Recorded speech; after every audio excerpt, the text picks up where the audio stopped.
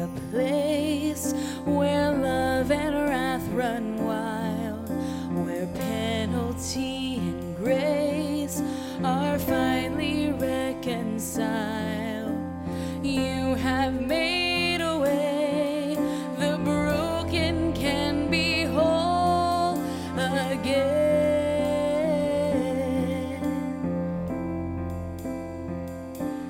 At the cross, your glory bore my shame. At the cross, you suffered in my place. You gave everything for us. At the cross,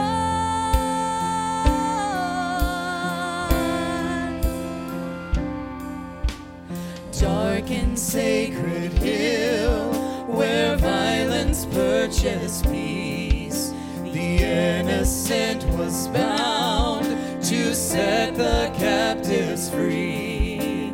There you made a way, the lost are welcomed home again.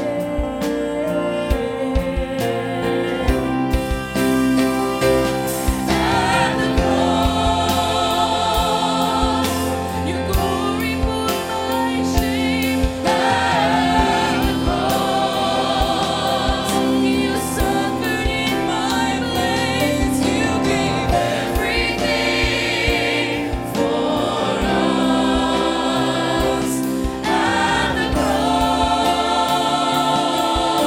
the Prince of Heaven died. At the cross, death became a lie. You gave everything for us.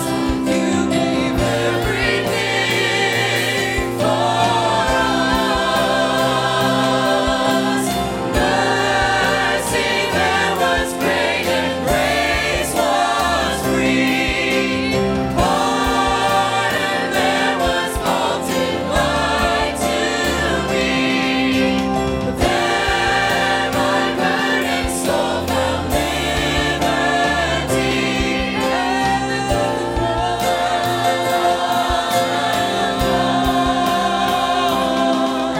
At the cross, your glory bore my shame. At the cross, you suffered in my place. You gave everything for us.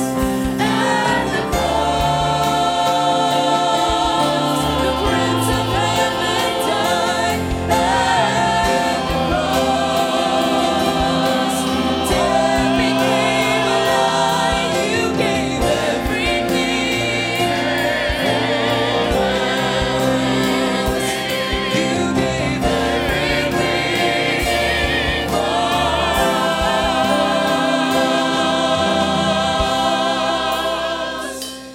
At the cross.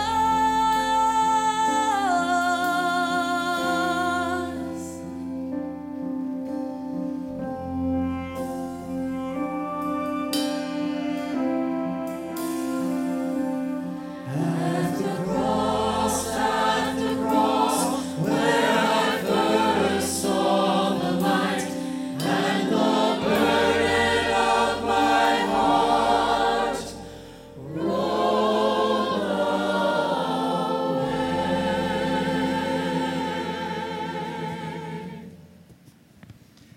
Amen. Amen. Welcome to worship this morning. If you're thankful for the cross, say amen. Amen. I know I'm thankful for the cross and what Jesus did on that cross for us so many years ago. Well, we welcome you here at First Baptist Church Pineville, where we do life together. And if you're a guest this morning, a first-time guest, we ask that at the end of the service, you take your blue communication card and you meet our pastor, Brother Stewart, at the back of the sanctuary back here. And he has a gift for you, his book that he wrote, and he would love to give that to you. And we are grateful that you're here this morning. If you have prayer needs or concerns, write those on your blue card, and we'll collect those at the end of the service. Sorry, I messed up a little bit here. I got one thing that I want to say that I had not planned that I normally don't do. We had state Bible drill here yesterday. And y'all, it was amazing to see this gym full of elementary age kids and high school students that have participated this year in Bible drill. And it was amazing to see and to watch and to be a part of. And we have several of our very own students that participated in that as well. And so if I call your name, I want you to stand and I want us to give them a big round of applause because they have worked really hard this year. One of our students had a perfect score yesterday, did not miss any at all, came forward on every one, and when she was called on, she knew the answer to every single one, and that is Carly Stansel.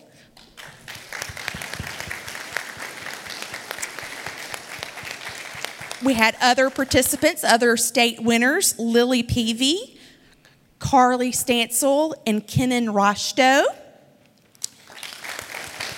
And then one that participated is Abigail Gore. And so we are so thankful that we have a program here with Bible Drill that is instilling and putting the Word of God in their heart so that they can recall that in other times. Pray with me, please. God, we thank you for worship this morning. We thank you for the cross. We thank you for what you did on that cross for us so many years ago. And that, God, today we have the freedom to share what you did, to share with others how you died on the cross for our sins to forgive us and to set us free, Father. And I'm so thankful that you did that for me.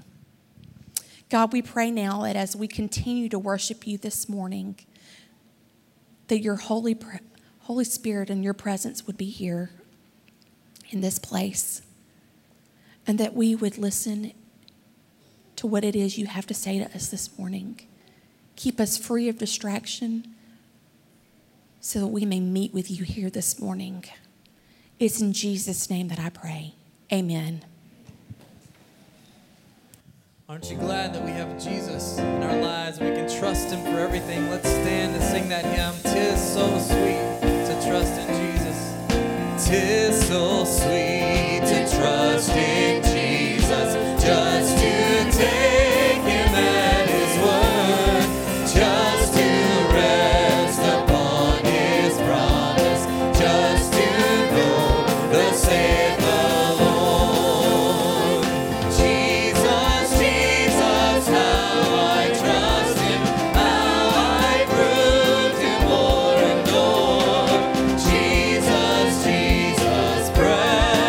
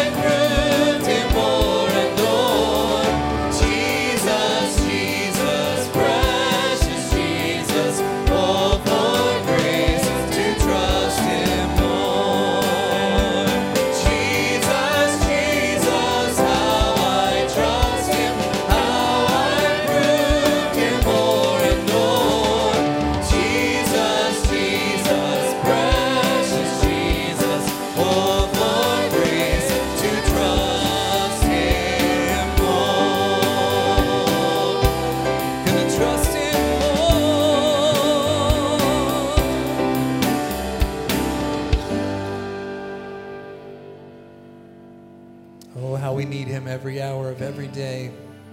Confess that need to the Lord this morning. I need thee every hour. Just sing it to the Lord. I need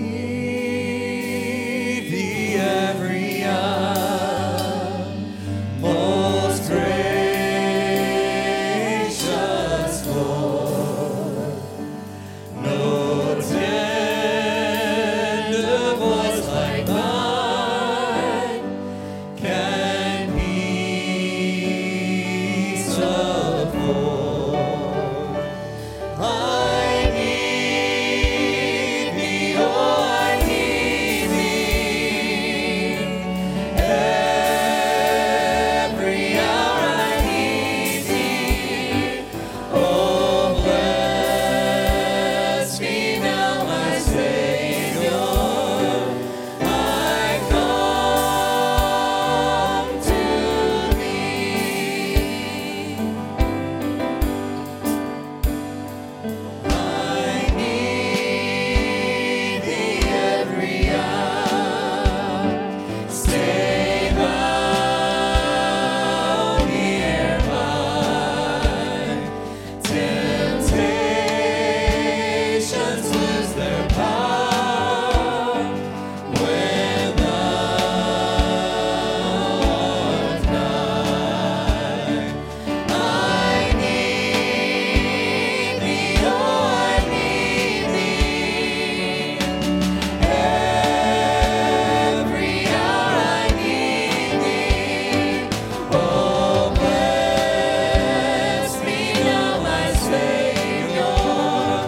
I come to thee.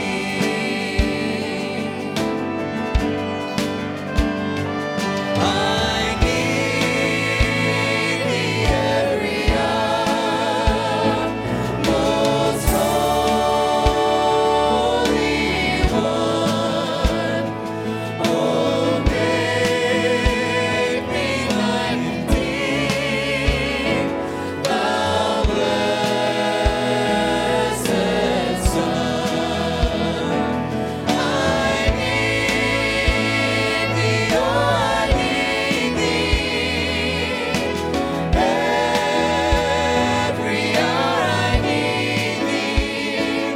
Oh, bless me now, my Savior. I come to thee. I need thee, oh, I need thee. Every hour I need thee. Oh, bless me now, my Savior. I come to thee. Oh, bless me now, my Savior. I come to thee. Lord Jesus, we're so thankful that you're here every hour of every day. Lord, you sent us a comforter to give us wisdom, to give us guidance, to give us peace. We thank you for that Holy Spirit. Oh Lord, we thank you for your presence here in this place today.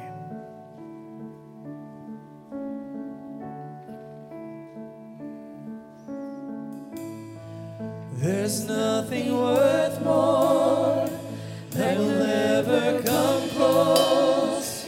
Nothing can compare. You're our living hope. Your presence.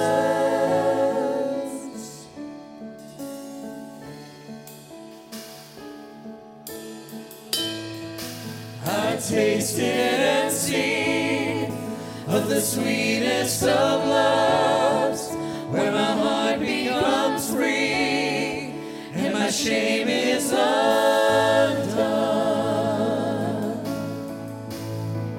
Your presence, Lord.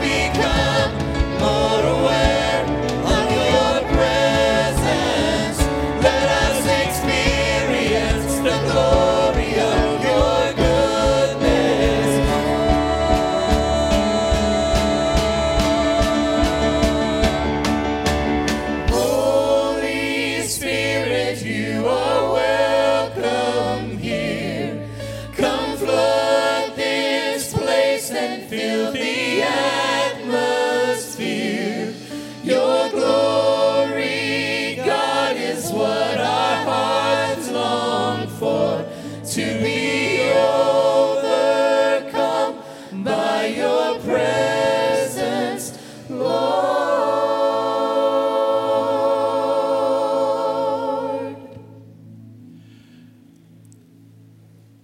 And Lord, we're thankful that your Holy Spirit is evident in this place, this hour, as we worship you.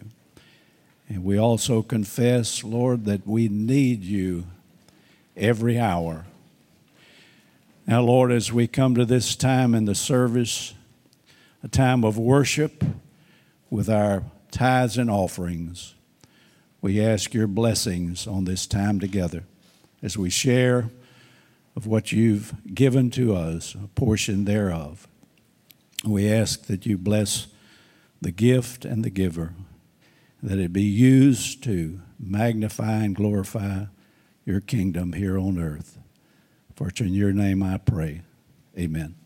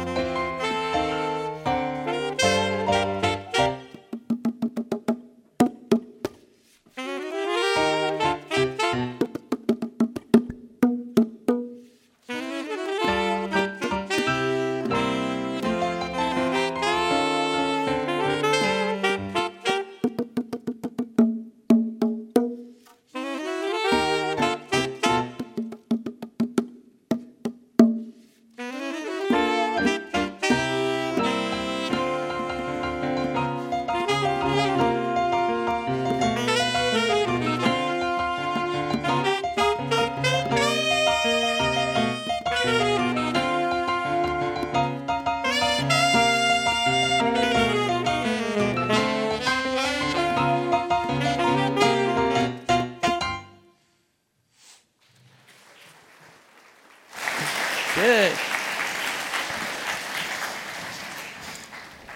The music's good, but the pants are even better. That's a new thing. Caleb told me that the high school students are wearing those jazzy pants to prom and stuff, so that's pretty cool. The ministerial staff's thinking about getting some. No. Glad you all braved the weather today, and our early service was a little low too because of the weather. No one braved it quite like I did. My car is flooded out, getting picked up probably right now by Al Perkins after the morning service. I ran into some deep water on the way in early this morning and had to have a little bit different way here. So just your pastor's here. That's commitment. That's what it is. If you'll turn in your copy of God's Word to Ephesians chapter 6, verses 5 through 9. Ephesians chapter 6, verses 5 to 9, as we consider today's message entitled, Making Work Work. A 2014 Gallup study indicated that only 40% of Americans clock the standard 40-hour work week. In fact, 50% say they work more than that, and the average for most Americans is about 46.7 hours, and those that are salaried employees are more likely around 49 plus hours a week, probably because their employers don't have to pay overtime. Suffice it to say, though, work is a huge part of our lives. It even consumes the best years of our life. And so since we invest so much in our work life, we need to make sure that we're making work work. And that we're blessed in our work, and that we enjoy our work, and that our work is fulfilling, and that we aren't burdened and miserable in it. Now, you might ask, are we supposed to be happy every day at work? Is that what we're going to learn today? No, of course not. You're not going to be happy every day at work. We all have days where we don't necessarily like our job. We even have seasons like that. Maybe it's a very stressful season, or maybe it's a time of some difficult transitions going on, or maybe other life situations outside of work are causing work now to be a burden where it used to be a blessing. A lot of things can impact our satisfaction at work, but whatever the case may be, those days and seasons happen, and in the midst of it in general, we need to learn to make work work. So how do we do that? Well, the Apostle Paul helps us know how to do that in Ephesians chapter 6, verses 5 through 9. And in these 5 short verses, Paul offers some key insights that we can apply to both employers and employees, no matter what situation we're in. Now, if you have titles in your Bible like I do, you'll see that this section is entitled something like Slaves and Masters. And you'll say, well, we don't have any slaves and masters here. And certainly employees aren't slaves, though they may feel like it sometimes. And masters aren't, and employers aren't masters, though they may act like it sometimes. So what does this really have to do with us? Well, we're going to make some applications that were for slaves that apply to employees now, and that were for masters then, but are for employers today. You might also ask as we enter this section and say, well, why does even Paul take time to talk about slaves and masters and how to relate in that situation? Why doesn't he say something to debunk and get rid of the whole slavery issue himself? Why didn't he take his platform to do that? Well, frankly, because his voice would not have been heard. Slavery, in spite of all of its evils, was a universally accepted institution in ancient times. And in the Roman Empire, more than half of the people seen on the streets of the major cities at any one time would have been slaves. There were some 6 million slaves in the Roman Empire from all races and backgrounds. So instead of dealing with the need to overthrow the institution of slavery, Paul gives practical but radical principles for dealing with real life situation that his people were living in. In the early church, there were both slaves and masters, and they needed to know how to deal with this relationship and how it impacted and worked out according to their Christian faith. Now, eventually, the values that Paul taught here and elsewhere and other New Testament writers taught would be used to overthrow the institution of slavery. In fact, wherever the gospel goes, freedom advances. Since chapter 5, verse 21, Paul has been talking about these household relationships. He talked about wives and husbands. He's talked about children and parents. Now he's talking about slaves and masters and helping these people to know how their relationships are supposed to play out according to their Christian faith. And so we're going to take the principles that he gives and apply them to the employee-employer relationship. And we're going to talk first about the employees. And for the employee, the thing to keep in mind is to obey your employer. Look at verses 5 through 8 where he addresses slaves, and we're going to take that as employees. Slaves, obey your earthly masters with respect and fear and with sincerity of heart, just as you would obey Christ. Obey them not only to win their favor when their eye is on you, but like slaves of Christ, doing the will of God from your heart. Serve wholeheartedly, as if you were serving the Lord, not men, because you know that the Lord will reward everyone for whatever good he does, whether he is slave or free. Now, if you're like me, when you start reading this passage and you come across that word obey, you may find a problem with it. You may find pause. And I did that in my study as I was looking at this text and I thought, obey, I don't like that word. I wanted to change it to something else for application. I wanted this point to be something like serve your employer or respect your employer or work hard for your employer, something, anything other than obey. But I kept coming back to obey because that's what the Bible says. I think we have trouble with the word obey because we think of the parent-child relationship. And, we want to say, my boss is not my parent. I don't want to obey them in that way. And I would agree, but the Greek word that's used here for obeying your employer or your master is this same word that's used for the children obeying their parents. And so we need to go with the word obey. And if you think about it, obey is the right word because obeying your employer is much like obeying your parents, and it's much like obeying the Lord himself. When you obey, obedience brings blessings, disobedience brings curses. So the same thing applies in our work life. So how can you effectively obey your employer? Well, as Paul develops this a little bit, he gives us some ways to do that. First is work with the right attitude. Notice he says, obey your earthly masters with respect and fear and with sincerity of heart, just as you would obey Christ. You might underline those words, respect and fear and sincerity. We see that to have the right attitude with our work, that we need to have this respect and fear for our employer. Now again, as I began to study, I understood respect. I get that. We get that. But I didn't understand what Paul was getting at when he said fear. Certainly you should respect your employer, but you should fear them. And surely we aren't to cower before our employer. And I don't think Paul was thinking that these slaves should cower before their masters because he's talking about people within the church generally. So maybe a godly Christian slave wouldn't cower to a godly Christian master. So what's going on here? Well, I discovered that fear reminds us that the master held the slave's life in his hands. Since a slave was a master's property, that master held that slave's life in his hand. Even a good, godly Christian master held the life of his good, godly Christian slave in his hands. The slave's daily sustenance depended on his master. And if you think about it, that's not all that far from how we are in our relationship to our employers.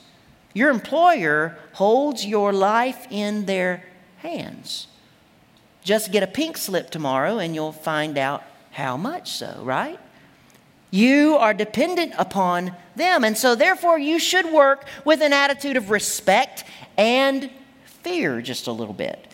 And such an attitude would cause you to do two things, I think, and two things to be true about you. The first is that you'll have a gratitude for your job.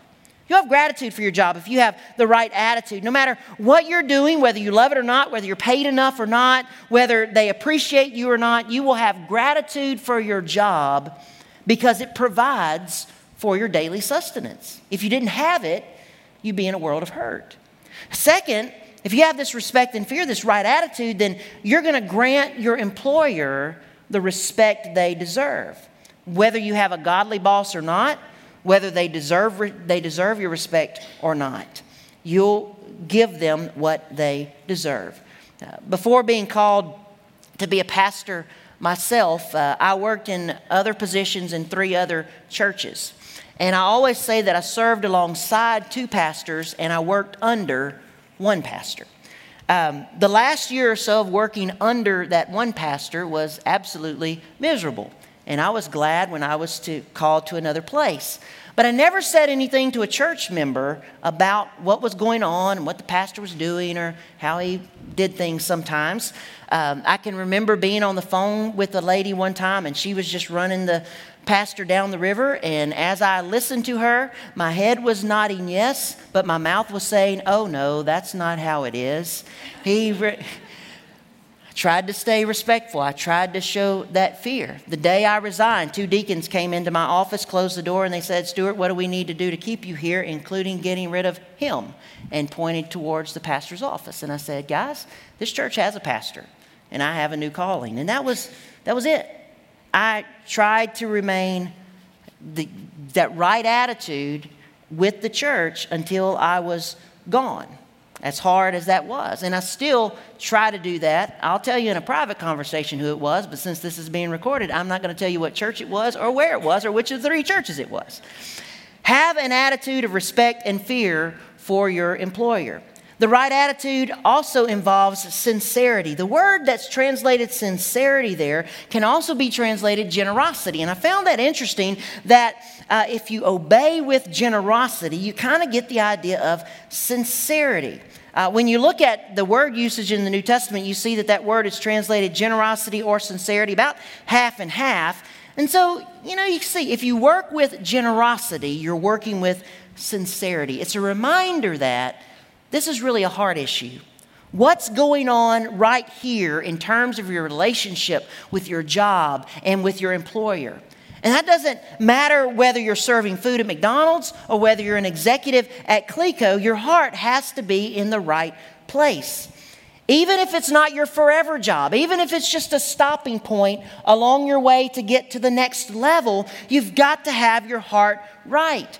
Even if your boss is an absolute jerk, your heart has to be right.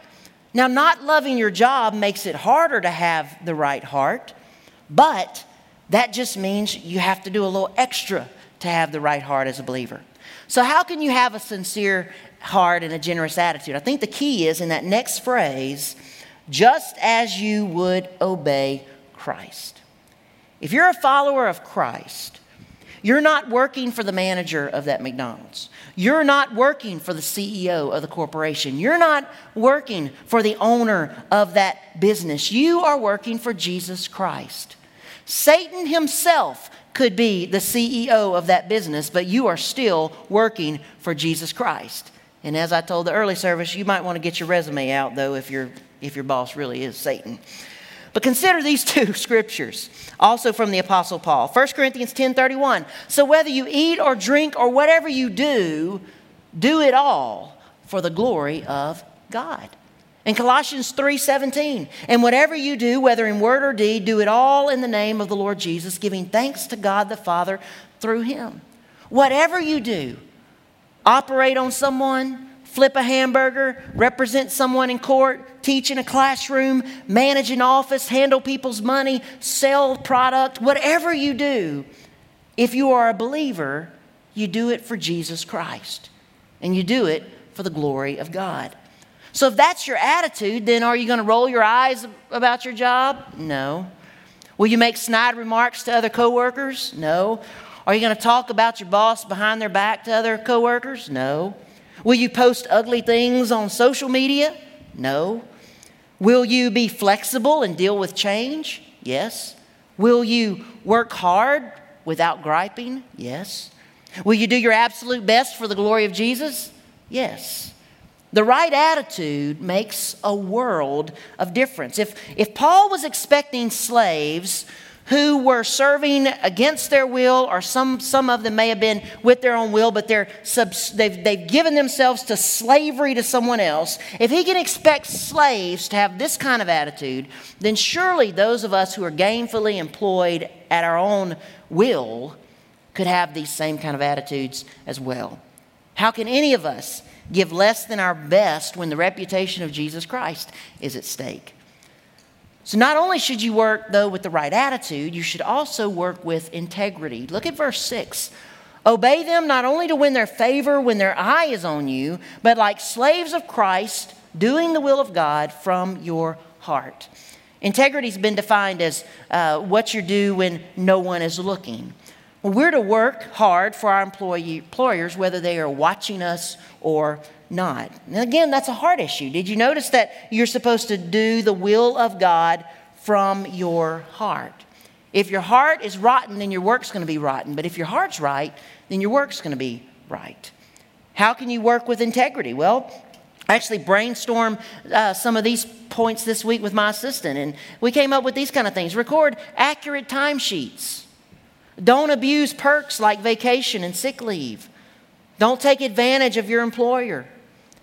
Make your boss, company, or organization look good, even in the minor details. Give your full attention and energy to the job. Be accountable with finances. Be above reproach in relationships. Don't steal office supplies or equipment. Don't take shortcuts. Don't waste work time on the internet. And this one I threw in, don't take work time to do your quiet time. I think a lot of, Christians, I'm serving the Lord. I get to work and spend the first 30 minutes doing my quiet time. No, do it at home or do it on your lunch break. Work time's work time. Serve the Lord by working hard. Go the extra mile. Don't stop at good enough. Make that extra tweak. Strive for excellence. Each day you should complete every task, no matter how minimal. And you're doing it to represent the Lord, because one day you will be doing it for the Lord. You will present that work to the Lord. You're going to have an accounting for your life. And so notice the third thing Paul says employees should do, and that reminds us that something else is coming. Focus on the future reward. Verses 7 through 8, serve wholeheartedly as if you were serving the Lord, not men, because you know that the Lord will reward everyone for whatever good he does, whether he is slave or free. Your employer may never take note of your work, but God always does. Your employer may never reward you appropriately. They may not be able to reward you appropriately, but God will not fail to reward you. I know it's delayed gratification, but really, isn't an eternal heavenly reward better than a plaque you could get or a pot plant? You just dust plaques or pot plants die. So work for the heavenly paycheck. Look for what God has to give you. Jesus is your real boss anyway. Now, that's what employees are to do. What about employers? When we have both in our church, so it's kind of like that early church. Well, the employer, you are to treasure your employees. Look at verse 9. And masters, treat your slaves in the same way. Do not threaten them, since you know that he who is both their master and yours is in heaven, and there is no favoritism with him. There's one verse, but it packs a big punch. Paul's instructions to masters would have been radical in his days, because slaves had no rights. So for Paul to have the audacity to tell the masters that they owed their slaves anything was a big step. And so Paul sets out to make sure that a Christian master is taking care of his slaves. And the reason that he does this is because a Christian master and a Christian slave both serve their common master, Jesus Christ. And he's no respecter of persons, so each of them should carry out their responsibilities under the guidance of the Lord Jesus. So what are employers to do? Well, they're to treasure their employees. And how do you do that? Well, Paul offers several things for us to do. One is seek the best for your employees. Treat your slaves in the same way that you want them to treat you. If you expect your employees to do their best for you, then you should do your best for them. While your employee is supposed to help you be a success, your job as the boss is to help your employees to be a success. And so what are some ways, some practical ways that we can do that? Well, one is we provide a good working environment from the space that they have to work in to the culture. We also provide the tools necessary to succeed, equipment, supplies, etc. I said earlier that one of the things I appreciated coming to this church was that the church actually provides my computer. It was an amazing thing, a wonderful thing, something I use every single day, but the church sees the need to provide that kind of tool and resources. Provide proper training. They can only do what they know how to do, so train them appropriately. Get to know them beyond their job, who they are as a person, who they are in their family, what's going on in their family. Take a moment to find out what's going on in their life. You may be meeting for a very important meeting, but a couple of your staff members are dealing with all kind of chaos in their personal life, maybe a family member that's ill. And if you can't know that that's going on and going to impact them, you need to get that fixed with your life. You keep certain things outside of work, but there are things that are going to impact work no matter what. Look out for their well-being, socially, spiritually, physically, emotionally. They spend almost more waking hours with you than they do their own family. And so take care of them. Build them up in Christ by providing encouragement and support. Reward and praise them for a job well done, even the routine things that they're expected to do. You know, this past week was Administrative Professionals Day on Wednesday. Well, as a church staff, we took the ministry assistants out on Monday because several of us were going to be out on Wednesday. And so we honored them in that way. We weren't saying, hey, you've gone over and above. We were saying, we appreciate what you've done. We appreciate the everyday stuff that you do that helps us do our job. Several years ago, after my assistant Melinda had been working with me for about a year, I decided that it needed to be more than a day. And so every day of the week, we do something for Melinda to say thank you. Johnny Hunt says that a pastor's assistant is his MVP. And that is very much true. I remember what it was like before I had an assistant, and it wasn't fun. And so I appreciate that, and I want to say thank you and to seek the best and to give the best. This truth of seek the best for your employees basically boils down to this: do unto others as you would have them do unto you. It's basically applying that golden rule. At my last church, we were preparing to hire our first ever part-time minister of music. We were a small church and kind of making steps to get a real staff. And we had the opportunity to hire the minister of music who was retiring from the largest church in our association.